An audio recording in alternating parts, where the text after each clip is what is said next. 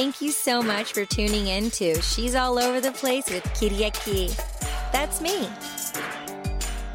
Welcome back to She's All Over the Place. I am so excited to have you here.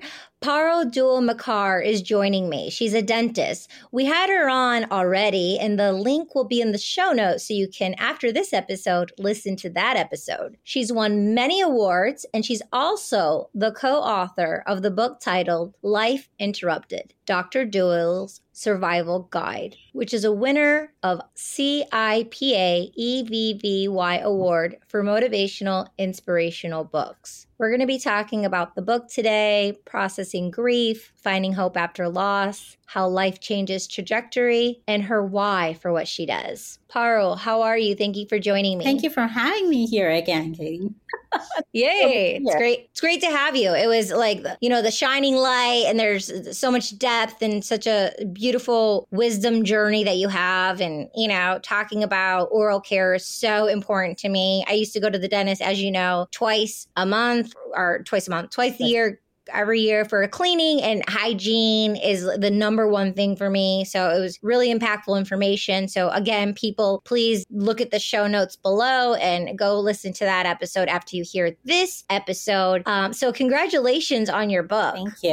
Thank you. Yeah, it got featured by American, Canadian, and the British Dental Journal. So it's kind of making its way around the world. Wow. And when did you publish the book? In 2021, August. So my brother passed away in March. And then after his death, I just, this was his last wish. And so I published it right after, posthumous. And was it self-publishing? I used a vanity publishing company. So it's like a hybrid. And there's Laurel Elite, and they're based out of New Hampshire. Wonderful, wonderful. And it says co-authored. So did you, what's your process as a co-author? What does that mean for you? So as you know, Manu was 34. He was my younger and only sibling. And he was diagnosed with oral cancer. Ironic, because we're both dentists. And he was diagnosed at 32. And he knew his cancer was aggressive and it was coming back. He had sold his practice right around COVID. And so in September of 2020, he started writing a series of blogs as an outlet to the cancer journey that he was on. He had no friends that could be around him. He was going through treatment alone. Parents couldn't accompany him through chemo, radiation, immunotherapy. So he started blogging and he's like, I want these published. And at that time, I saw him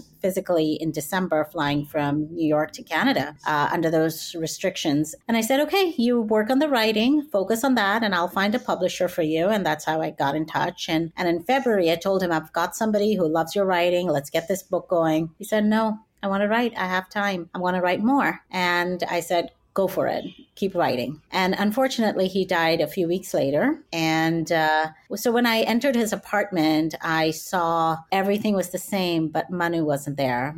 He went into emergency with a leg swelling, and he had a clot, and that ended to pulmonary embolism, and he passed within 2 days. Friday, he went to the hospital. Sunday, he was gone. I got there Monday, a day after his death. And I walked into his apartment. His food was still the dishes were still there, dirty, medication by the side of his bed, his clothes, his blanket that he loved, still on that couch. Everything was there but him. He had food in the fridge that he was like, when I get better, I'll eat this and I'll eat that. And so it was life interrupted, his life, our lives. Everything else was the same. The world kept moving. The sun kept shining. The birds kept chirping. And then I looked at all his writings, and so I co-authored it, writing the foreword, and I kept the blogs in the same order as they were written. And it ends with New Beginnings, where he talks about leaving this world. And he was very candid about his journey. He never sugarcoats anything. And he talks about hope, aspiration,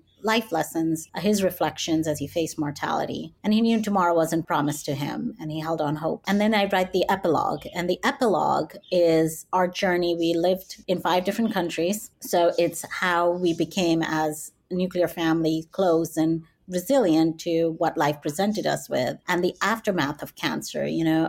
Cancer stopped hurting Manu, but it didn't stop hurting us as a family. We're still hurt by it. We have scars that are unseen. Manu had the scars of chemo radiation. We have emotional scars that can never heal. And so this is a very open discussion about life after cancer, and that's what the epilogue's all about. So thank you for sharing. And you're so brave, and the way that you speak and your words that you choose.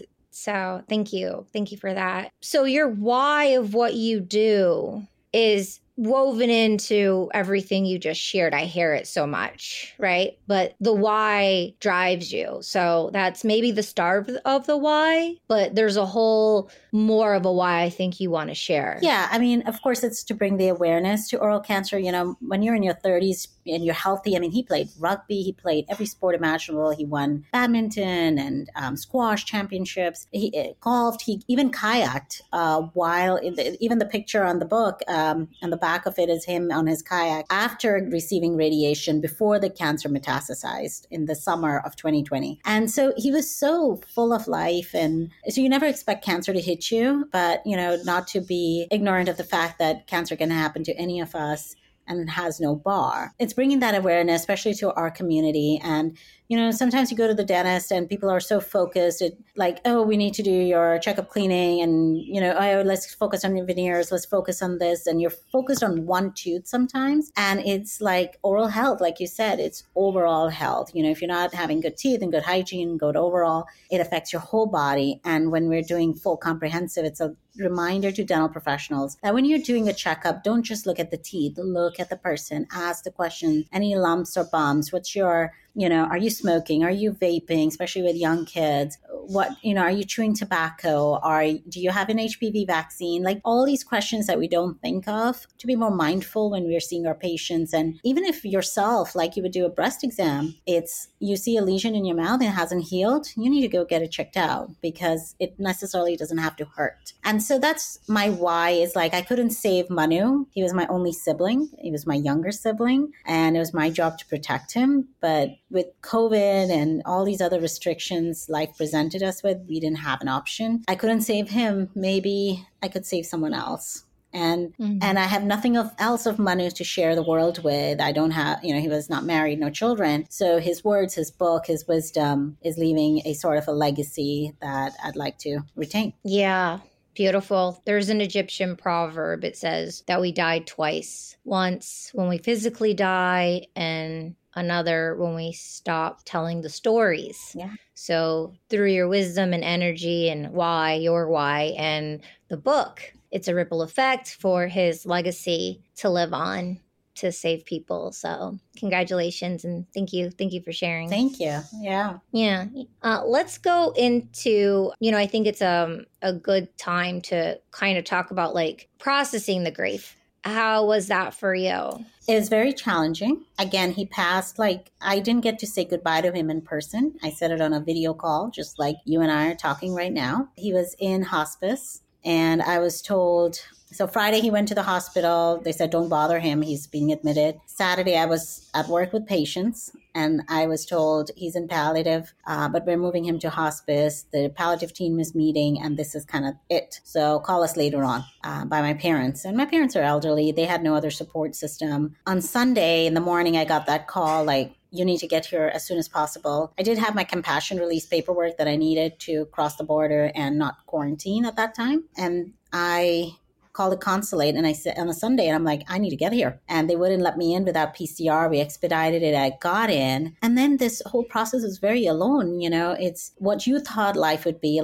I didn't get to embarrass him at his wedding with a speech. I had to write a eulogy. I didn't get to pick baby shower, baby clothes for his kids. I got to pick out his suit that he got cremated in. It's all these life expectations that get taken away from you. And the grief was almost like I was in autopilot. My dad couldn't do certain things. My mom couldn't do certain things, like picking out his clothes. My dad's like, I don't want to go to the funeral home till the last day. And so I was picking out his pictures for the funeral. We only were allowed 20 people at the funeral. So that protection from grief that you have from a village of your friends and family, we were like left raw open to the grief. It was no emotional support, no family support. People weren't even allowed to come in because of Canada restrictions. You couldn't enter into the house. You had to, with only 20 people, everything was on Zoom. And so we still did a celebration of life months later when restrictions opened up. And then for me to finish all of that and then come back home, and then it clicked.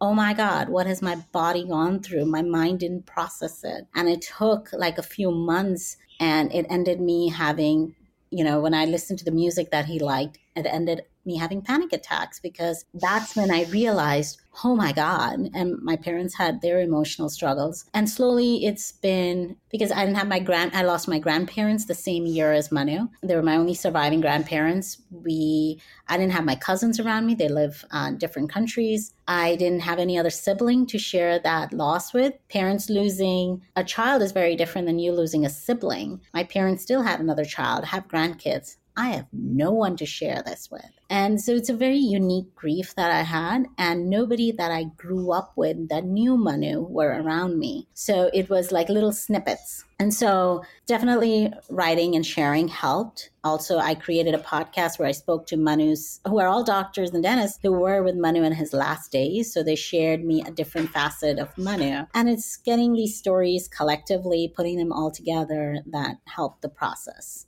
And open to talking about it. Yeah. And then is the process of the doctors in the book as well, and mentioning the podcast, was that before or after the book came out? After the book came out. We created that after the book came out. And how many pages is the book? It's a quick read. It's about 84 pages. And we created the podcast on his death anniversary. We started it then in March, and we ended it with his birthday anniversary in June. So it's just, small. And again, it was just this raw conversation about what Manu meant to them, to me, and silly stuff, between friends, and that I didn't hear as an older sister.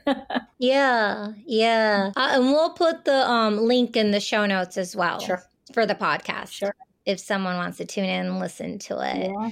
One thing that came up is it's so heavy, like all the stuff you're talking about, all the things you have to deal with, and writing was your outlet to make light of things, to process things, and also sounds like you had to raise your voice and speak out in such a way to create support systems. Like the support systems weren't just there for you. Like a lot of people who are probably tuning in and listening, they feel like they don't have the support system either. And you're already feeling heavy and growing through what you're growing through. But then you had to create your own support systems as well. So, wow. There was no other choice.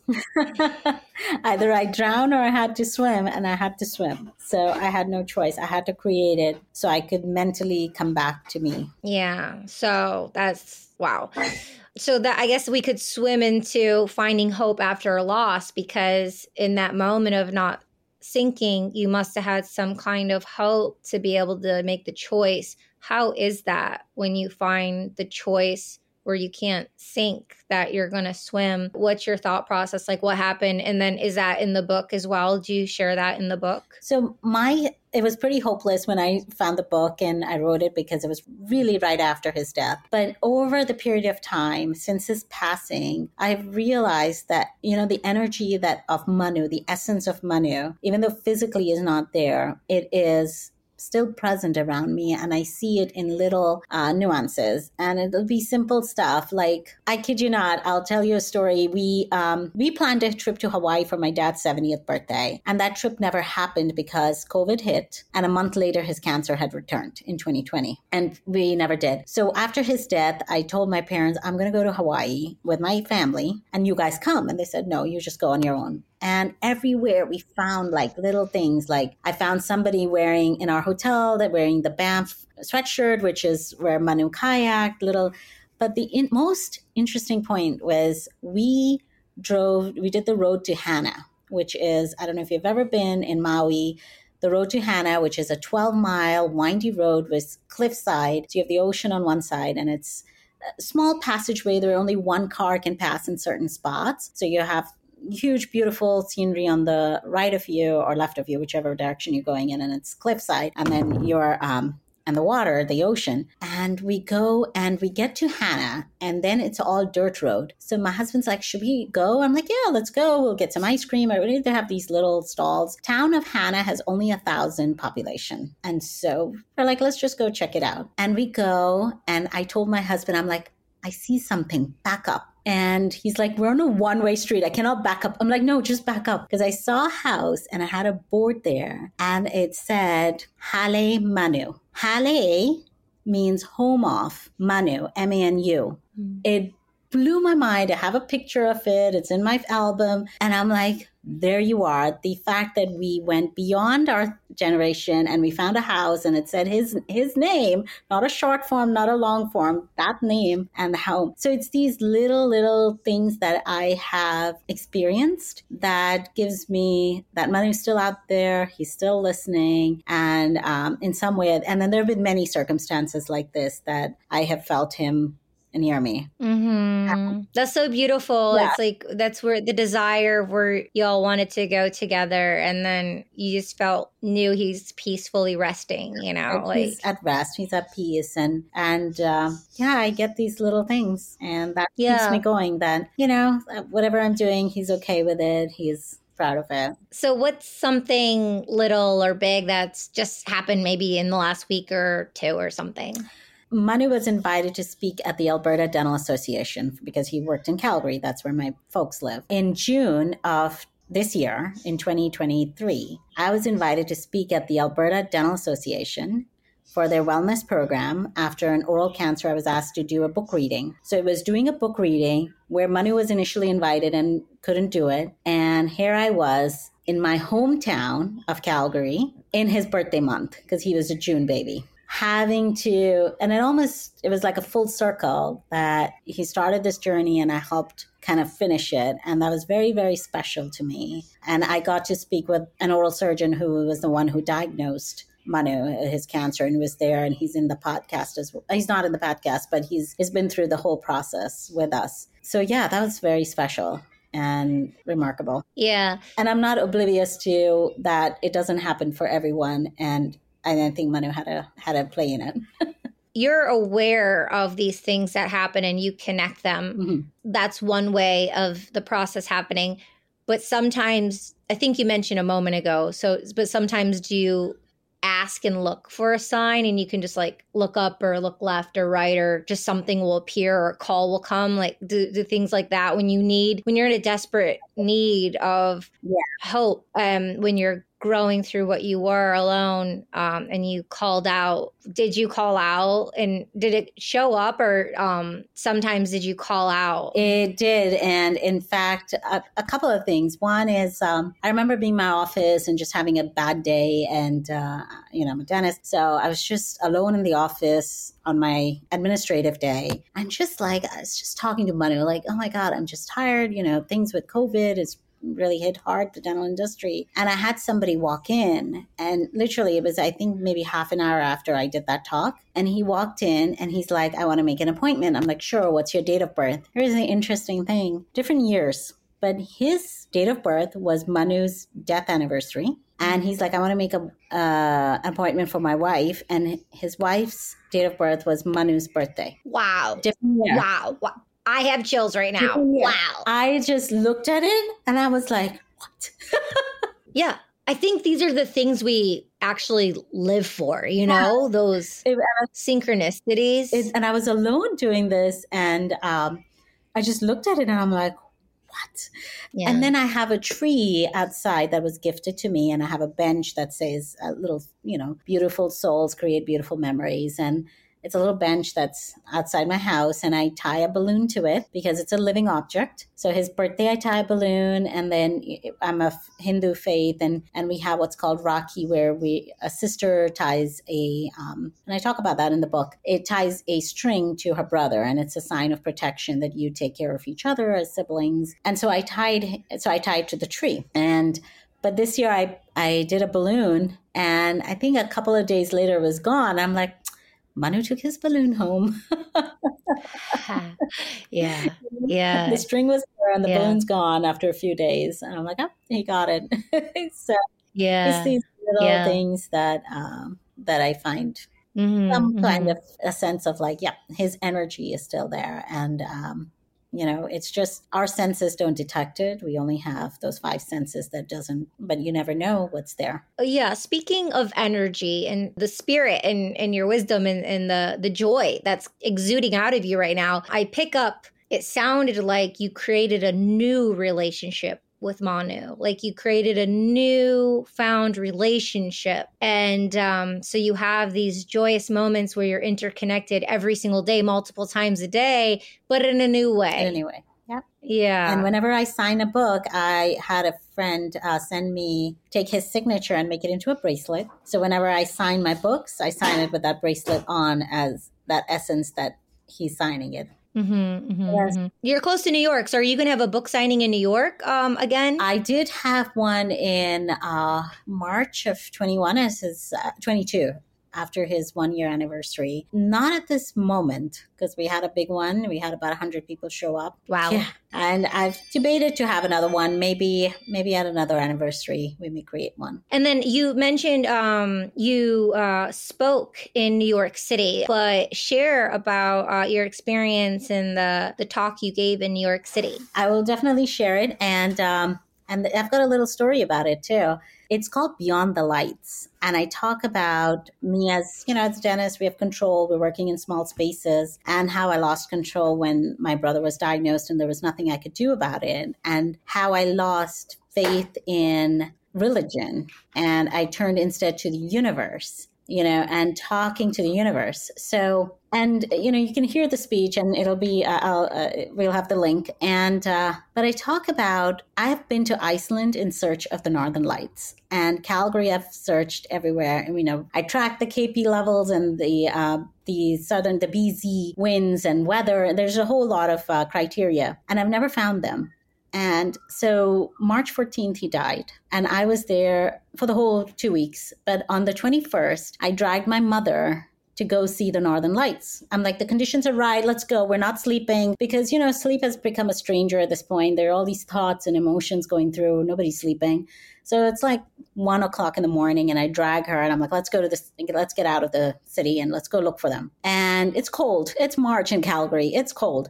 And I drag her and as soon as we pass the city lights, I see these waves of light and it's not clouds. It looks very different. And the Northern Lights appear white sometimes to the naked eye. And when you start taking pictures, you'll see those hues, those green hues. Sure enough, there were the Northern Lights. And in the Canadian Indians or the natives, they say that the Northern Lights are old souls coming back to take the new souls. And it's a moment to rejoice and to celebrate. And you shouldn't be sad. You should be happy. And sometimes these lights will sing to you. And the day we saw them was the day that Manu was getting cremated. So his body was still on earth, but this was the process where he's going to be, taken back into the elements of fire, earth, wind, and water. So seeing that on that day, I have not seen them since. It was very special. And this is what I talk about, the universe, how it said to me, like, it's okay to let Manu go. It's okay. We'll take care of him. And he'll be okay and you'll be okay too. And that's how I interpreted it. And that's how I believe in the power of the universe and how it's connected me to everyone. And it's just very special. It opens us up to more, a bigger canvas instead of just, you mentioned religion, instead of just the expectations and the knowings and unknowings and justifications for religion. Like, okay, here's your religion, but it's a base. Right. It's a strong base, but I need to go wider and deeper, and I'm going to release what I've been taught, what I know, what beliefs I created. And it's still there within me, but I'm just going to open myself up more to the universe. So then you were able to open yourself more, to learn more, to discover more. That's such great insight and wisdom. That's so beautiful. Yeah.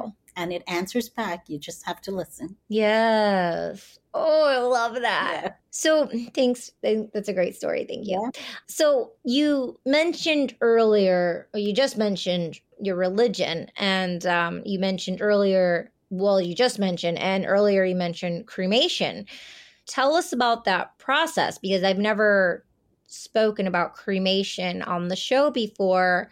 And I know a lot of people don't even talk about cremation or death, and they won't even say the word. They're just so paranoid and scared or like superstitious. So, but the example you just gave of knowing something and then expanding to the universe. So in letting go of our paranoia of what we've been taught about death and cremation, what are your beliefs and where you come from? So there's many people such as yourself who that's the way to do it, and that's the way it's going to be, or that's the way someone wants it. But from your experience, from someone who doesn't know, it's not the way I grew up, but I know about it. I want to hear insight and wisdom from your corner of the universe about cremation. So the root of it, and then your journey. So I am of Hindu faith. I'm not a practicing Hindu, I would say, but I grew up learning about it. And we believe in reincarnation, that as you do the karma, like if you're good, you get a good life in your next life, and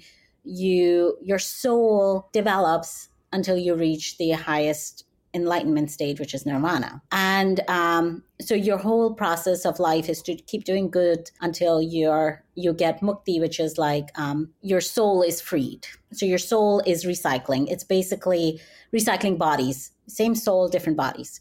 So Manu, if you read his words, the way he writes is not somebody who is 32 years old or 34 years old at the time.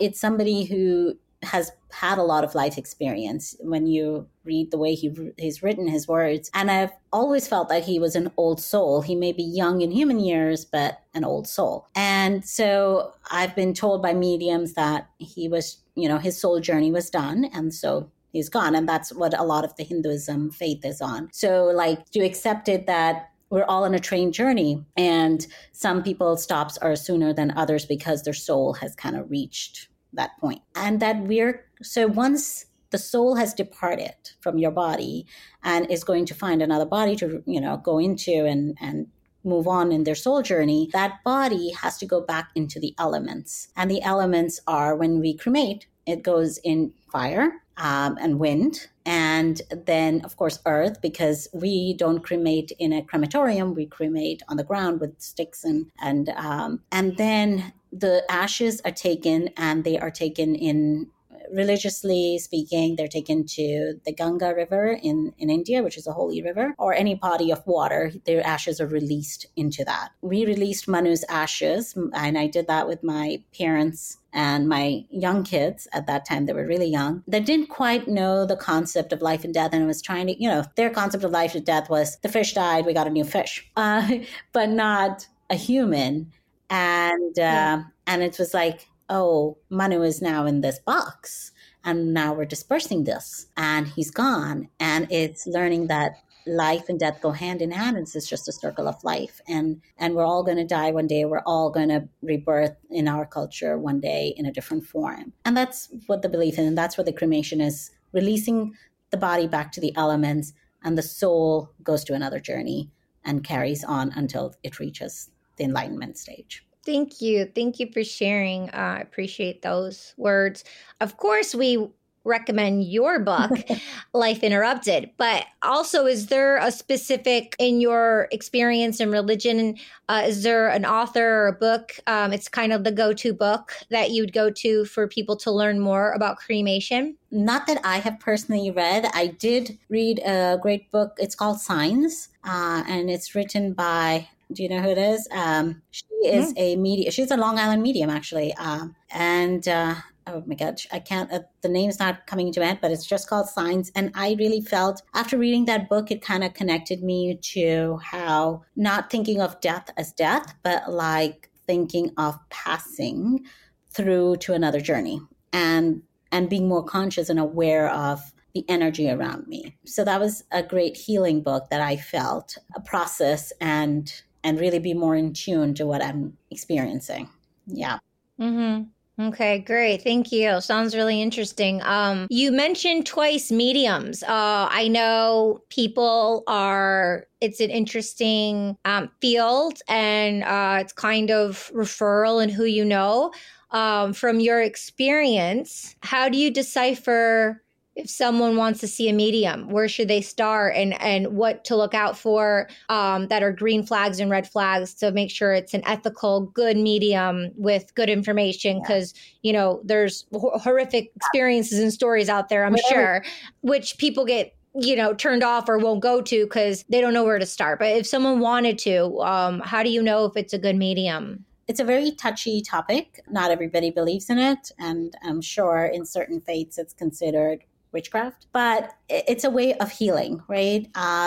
Some find healing in working out or writing or getting more religious or in any form, right? It's just, and for me, it was just, maybe it's a part of therapy, but I did find somebody through referral, and you feel the essence when, I've only had 2 mediums and I vetted them through other people. And when I went in there is how I felt when I was there, that I didn't feel threatened or like this person's taking me for a ride, telling me things that nobody else knew. And simple things that it's not even written that can be found. There's Google. You can Google a lot of stuff, especially if you're out there and you're speaking and I can Google and find out so much about you, Katie. So it's things that that are not very well known or haven't told anybody. So not every medium is going to tell you the exact, they tell you an essence of the event, and it's how you feel around them. Just like a bad person and a good person, you feel the energy.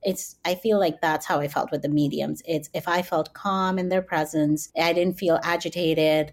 Whatever they were saying did make sense in my head. I may not say it so that to lead them on onto something, but I'm like, yeah, it makes sense, and I hear what you're saying. It's creating that. And they're also reading off of cards, or they're reading off of your energy. So they're also deciphering, and it's up to you how to interpret it, right? So that's why it's, I think it was just a form for me. It was just a form of like, okay, there's a connection between me and my brother that is beyond this physical world. And this is something that I never dwelled in. I am not doing tarot cards. I'm not doing any of that. It's just after reading that book, after trying to, when you lose somebody and you didn't actually get to say goodbye in person and you're just holding on to straws and you're trying to find some connection. And for me, it was in the concept of the universe, in the concept of energy and feeling the presence, not necessarily physically. And a medium I felt was like a way to connect the beyond. I see. Yeah. But it's how you feel in the presence of that person. And I think it's very subjective. And I feel this slides us into how life changes trajectory. Oh, yeah. So one of the experiences you just shared, that's part of it, to feel that connection. Yeah. What are some other changes of my life trajectory? If you would like to share that, how life changes the trajectory. So would be from your lens. So for me, after Manu's passing, and I think a lot of people will vouch for that, you realize how many friends you really have who are there when you need them. I have called people at like the dead of night, or I've called people, I can't breathe, I need help, I need a break, I need to get out, and they're there. They're like, all right, let's get you. Those are the people that you count on. I don't care about anybody else. And that's made me realize my priorities to the friendships and the relationships. And not all family is truly in your favor. You cannot pick your family, you can pick your friends. And you can make family that is not blood. So these are some key points that I have come across. Sharing too much with a certain person may not be because they're not in my best interest, or they're not looking out for my best interest. They may feel a certain sense of jealousy and they're not supporting. And it's finding your tribe again. And that's my healing process, was that, because I didn't have this village shielding me from grief. I had to go seek these people who will take care of me. I had to go find them. Nobody's coming to help you. You have to help yourself. You have to recognize, and it's the process I've realized, that trajectory, saying no to things now. When I get invited to places and I genuinely don't feel good about being there because I'm not having a good day, I'm just feeling the hurt and the pain, because grief goes in waves. It's not like it's been a year, it's been 2 years, it's been 10 years and it's over. No, it can feel like It was yesterday. And so when I'm not able to give my best at an event, somebody's celebration, I'm not coming. I don't want to bring my negativity if I'm not feeling my best and joy, and I'm genuinely joyful. So it's realizing to listen to myself, to pick and choose, and really support the people who have supported me when I've been at my lowest. And it's creating that tighter network of friends and family that there. So this also sounds, two things come up for me. It sounds, three things, but burnout, right? Just not having the energy for the things you once did because your high hopes and the rose-colored glasses came off, and yes. You saw people's true intentions, where it's like we're unconscious and not aware, but then we become more intentional and conscious of the reciprocated energy. What's leaving the train station, what's coming back? Is it just all going out, and you saw how much of your energy was going out and it wasn't reciprocated? So then you found a new level of self-respect, of being in the driver's seat, of having boundaries, of not being taken advantage of. And just because they're your family or you've known them for a lifetime or 10 years, but to check in with how you feel, which is beautiful. And, and then our vitality, our vitality, we are given so much vitality. And when we don't have our vitality, then the flame is out. So your vitality, and it's like there's an event or something like that, and it's like before you would go and pull up the big boy pants or whatever you want to call it, or put on the dress and just show up and go, but you don't torture and put yourself through that like you once did. And that principle applies to everyone and many situations, and it can be acknowledged in a gentle conversation like this. And it doesn't have to be, that's when you do the healing, it's more gentle, right? Yeah. Not all the time, but a lot of times it is more gentle, and you can move through these waves of emotions in a gentle way. And then sometimes, certain things need to happen for that wake up call to understand that internal journey. Yeah. But, that's that famous saying of everything's inside and not outside. People go for adventures on the outside to do all this looking, but it's inside, but we just don't know how to access it. Right. And hopefully nobody has this kind of a wake up call. Hopefully it's not as severe to realize what, you're so right. Energy leaving and not coming back. It has to be a two-way street. Well, it happens every day, multiple times a day, not this particular situation, but situations. I mean, it's a part of life and death and being here and the chaos of the beast and the beauty. And, so we hope it's easier on people and that we don't have to go through these journeys. I'm not a wizard or a doctor or anything, but I've just come to find that it's a part of the process, but it's how we respond to it, right? And how we relate to it and how we can keep going in the midst of the rocky waves. But what did you say? The midst of the what? Chaos. There you go. Yeah. Honing it in. Pick up the book. The link is in the show notes. Life Interrupted, Dr. Dua's Survival Guide. Lastly, would you like to read a short piece from the book? Okay.